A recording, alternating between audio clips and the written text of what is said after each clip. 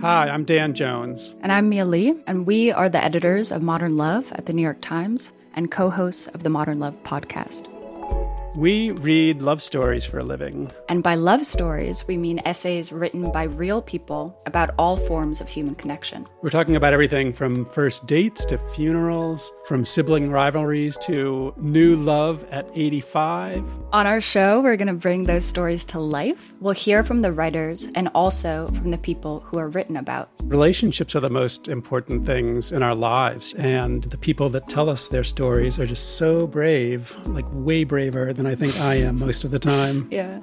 They're so honest and so vulnerable. And listening to the stories, I feel like you absorb so much wisdom and you get a sense that you're not alone. You can follow Modern Love wherever you get your podcasts, so you'll never miss an episode. We hope you'll join us. New episodes are out every Wednesday. From the New York Times, I'm Michael Barbaro. This is The Daily.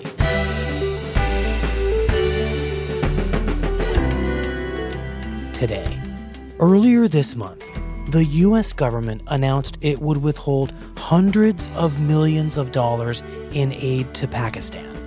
In the time since, Afghanistan has experienced one of the most violent and deadly periods in its 16-year war. How the two are connected. It's Tuesday, January 30th. Mujib, tell us about this past week of violence in Afghanistan. Well, the last attack was this morning. Mujib Mashal covers Afghanistan for The Times. It was snowing this morning, so it was a cold morning, and about 5 o'clock in the dark of the night, about 5 attackers got into this military university at the heart of Kabul. Breaking overnight, nearly a dozen killed in a terror attack on an Afghan military base. Just the latest assault in a surge of violence in Kabul. The Afghan capital woke to the crack of gunfire early Monday, the latest in a wave of deadly attacks after a weekend of grief. And they fought for about 5 hours, and they killed 11 soldiers and wounded another 16. A ladder was used by one of the attackers to climb on the wall. By 10 o'clock, the attack was over, but it shook much of the city just because it was coming off the back of a couple weeks of repeated attacks. The assault comes after a Saturday bombing in Kabul killed more than 100 people. It's just another day in Kabul with another security and intelligence failure. Families are burying their dead. There have been 3 attacks in the space of a week. So the deadliest of the attacks of the past 2 weeks was on Saturday, where the Taliban packed an ambulance with explosives, and they drove it right to the center of the city. You're saying an ambulance. Why an ambulance? Because the city is pretty militarized, and there are checkpoints at every corner. There are bomb-sniffing dogs, so it was a good disguise for them. Especially on this street where they detonated it, there's a hospital. There's a major hospital. And in subsequent interviews, security guards have said, well, we looked at the ambulance at the first checkpoint. We thought it's an ambulance. It's probably carrying a wounded or an ill person to the hospital. They passed the first checkpoint. At the second checkpoint, they detonated the explosives and had about at least 103 people killed and more than 200 wounded. That whole area is damaged. So that was the biggest of the attacks. But about a week before that attack, there was a long siege over one of the main hotels in Kabul. The situation unfolding in Afghanistan tonight after 4 gunmen attacked the Intercontinental Hotel in Kabul. This is the largest hotel in the capital. There's this hilltop hotel, very historical, scenic place. Gunmen entered and killed about 22 people, most of them pilots and crew belonging to this one airline, the biggest Afghan airline. That's where they put up all their foreign staff. They were mostly Ukrainians. They were pilots from Venezuela. They would stay there because they thought that was one of the few safe places that remained in the city. The attack happened so easily that it just boggled a lot of people's minds. That about 3 guys arrive in a van full of explosives. They park the van. They just walk right in. 3 other guys have stayed at the hotel, already infiltrated, possibly stayed for days, and they start shooting from the inside. And then these poor pilots and crew members and dozens of guests, they're just caught there. Some of them, jump from the balconies and sort of use their bed sheets as makeshift rope. There's one guy, this Greek pilot, who cut his own mattress and sort of try to hide in there and leave the windows of his room open to act out that he had fled the room, you know? Because this was a 15-hour siege. People were trying everything.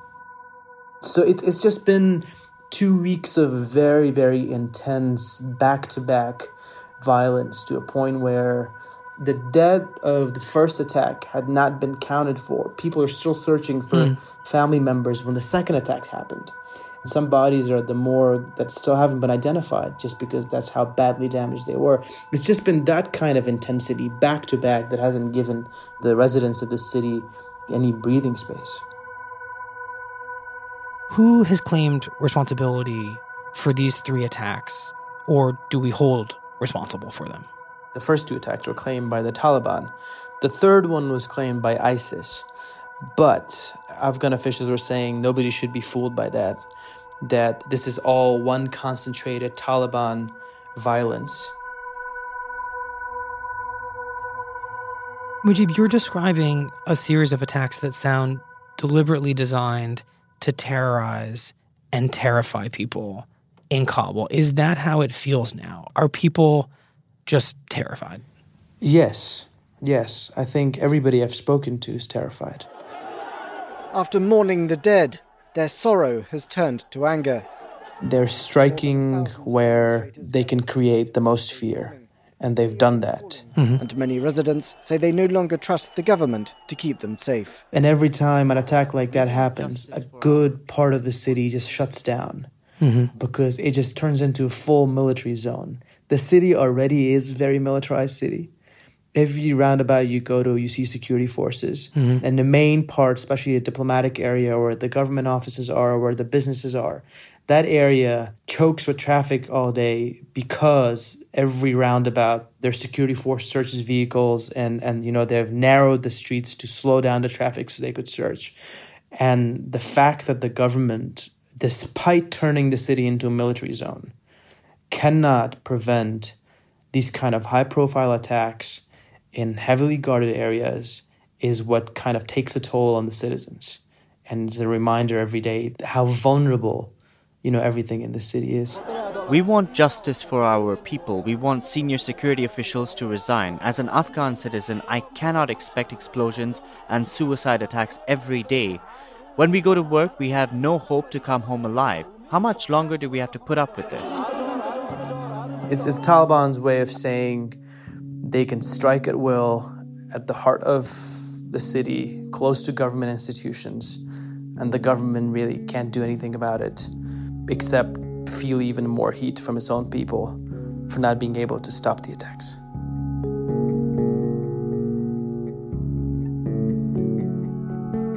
Can you give us a sense of what it's really like to be a civilian in Kabul right now? Help us feel what it's like to be there, what it looks like, what it sounds like. Is there any joy at all in life in Kabul despite all this? I think there is joy, but there's also a lot of guilt. Guilt? Yes, that people move on very quickly. You know, an attack may pause them during lunch, and they may tone down the volume of the music playing at the cafe as the bomb goes off. And as they answer calls, you know, family members, loved ones, friends to say they're fine, they go back to their lunch. I'm talking in third person right now, but I should talk about, this was my experience on Saturday. On Saturday, when the big ambulance bombing happened, I was at lunch with a friend. And during the lunch, we did not hear the explosion, but everybody around us started getting calls. And that is a sign when you know something has happened in the city. And everybody started talking to each other at the cafe about where was the bombing and trying to narrow it down so we could call friends in that area rather than calling frantically around the city. So the music at the cafe was turned down for a few minutes and the food stopped for a little while. But once the calls were made and once people found out that it wasn't their loved ones, it was a eerie sort of normalcy. And yet Halfway through returning to the meal, my friend and I looked at each other and we were like, this is pretty strange that every other day people die like that. You try to go back to a sense of normalcy, but yet you know it is not normal. You know this is not normal. So it's that. When I say guilt, it's that sense of guilt. Guilt that even when the scale of these and the frequency are so big that you've kind of become inured to it a little? Yes. And guilt also that is so in your face, the violence and the loss and the people suffering, and yet you still try to draw a moment of normalcy when you know how widespread the suffering is.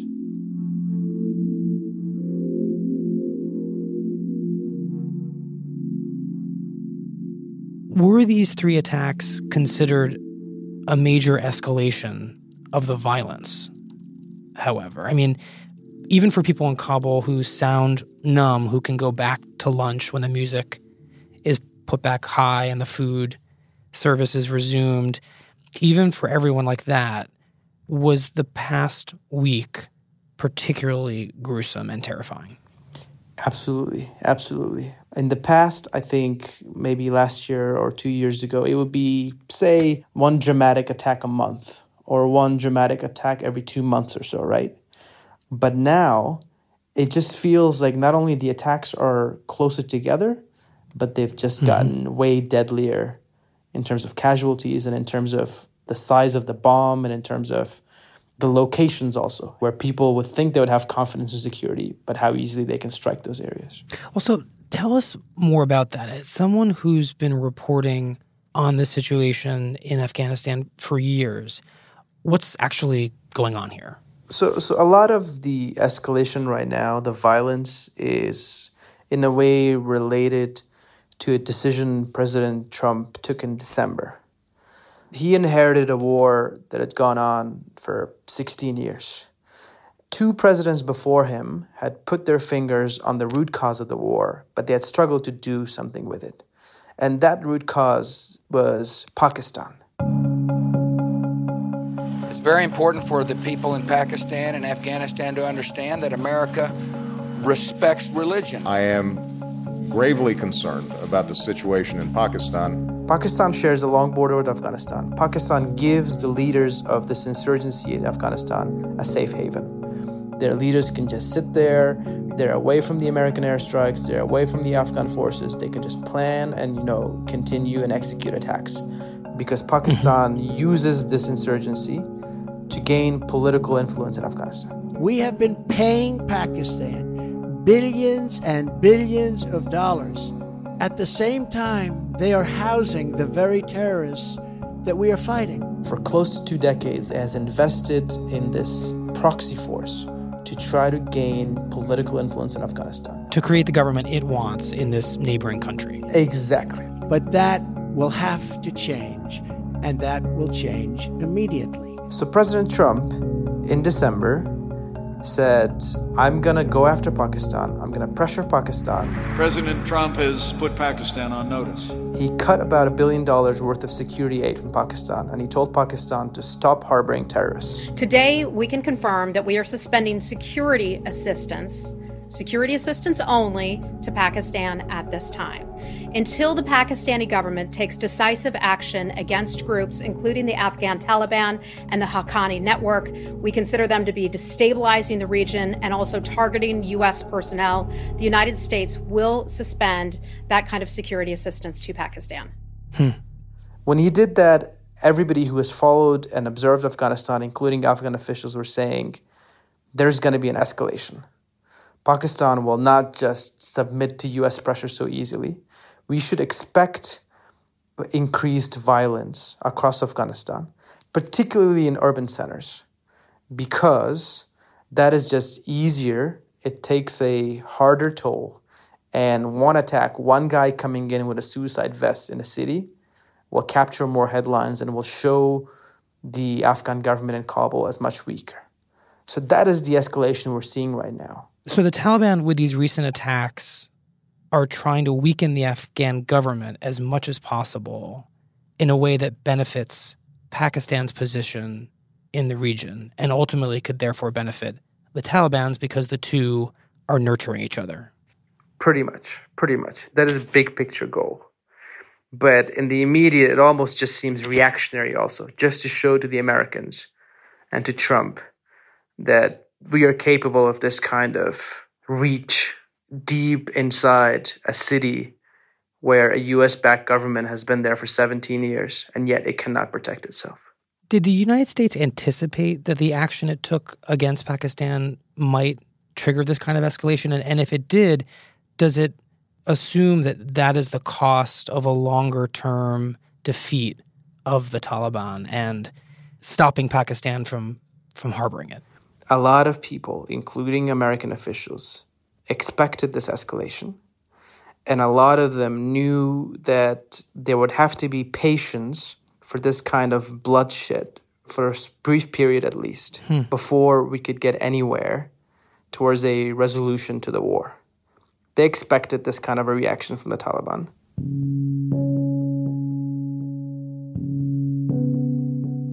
Is there a world in which this escalation shows that the U.S. strategy, which seems to be a long-term strategy for defeating the Taliban and making Pakistan stop harboring them, is there a case to be made that these absolutely horrible terror attacks are signs that the U.S. strategy is in some way working, as hard as that is to conceive, given that so many people are dying? I think so, because the escalation was expected. It's just that question of how much of this escalation can a weak Afghan government absorb, and how much American attention there is to make sure it follows through and gets this to the next step of keeping the pressure on Pakistan. Those are very, very big ifs, and that is what is making your question kind of difficult. The signs are that it is playing out like that. Pressure on Pakistan, escalation, but what is at question right now is that next step. And that next step, because of the death toll, makes that next step difficult. And by extension, makes that bigger sort of U.S. strategy difficult. President Trump is expected to address the situation in Afghanistan tonight in his State of the Union address. What do people in Kabul and in Afghanistan want to hear from the U.S. president right now? Is there anything that they could hear from him that would make them feel secure in this moment, and that there's hope for this city and this country? I think an acknowledgement of the kind of brutality that has happened over the past couple of weeks, and an acknowledgement that that is seen within that focused lens of I exerted pressure on Pakistan, I expected a backlash and escalation, and the Afghans, everyday average Afghans who may not understand the strategy and this grand, chess game, are paying the price. I acknowledge it, but we are going to stay on it to make sure that 130 people killed in 2 weeks is not just another number in the long casualty toll of this war that didn't get us anywhere closer to a resolution.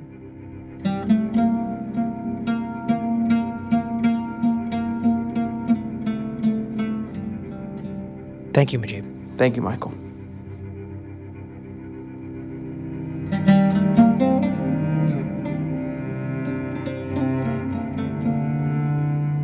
We'll be right back.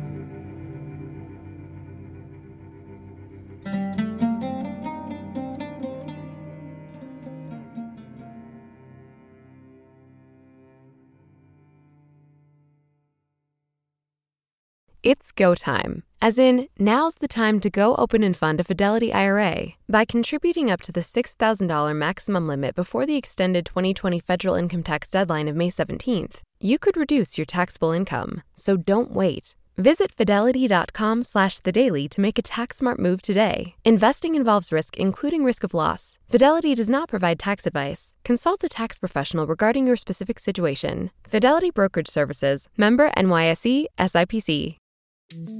Here's what else you need to know today.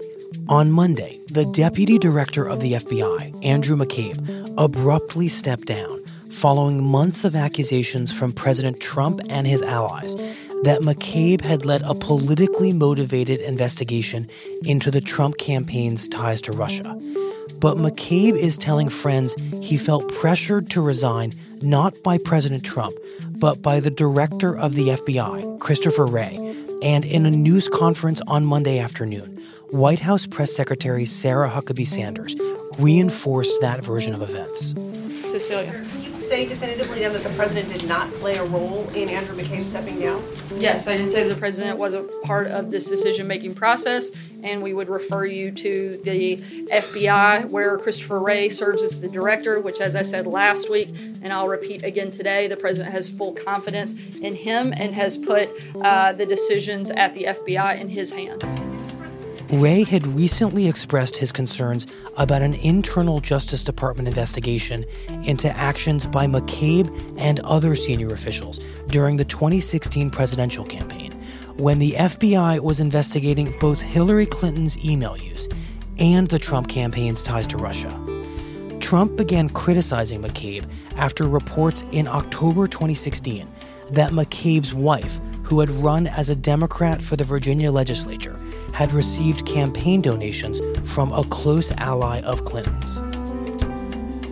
And we need to restore the credibility to the American people. And to me, if there's nothing, no national security being breached, I think the American people should have access to this information. Republican members of the House Intelligence Committee have voted to release a controversial memo accusing the FBI of misusing its authority in the Russia investigation when it obtained a secret surveillance order on a former Trump campaign advisor in 2016.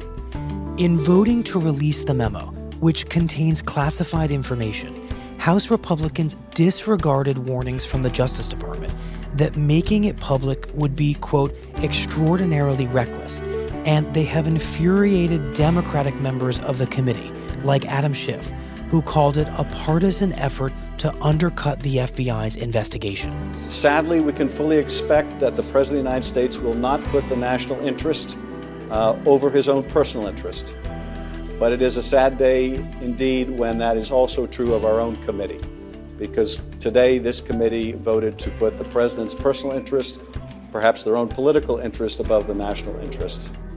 President Trump now has 5 days to decide whether the memo should become public.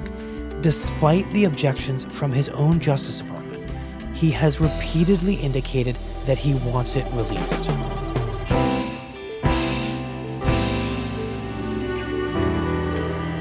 That's it for The Daily. I'm Michael Barbaro. See you tomorrow.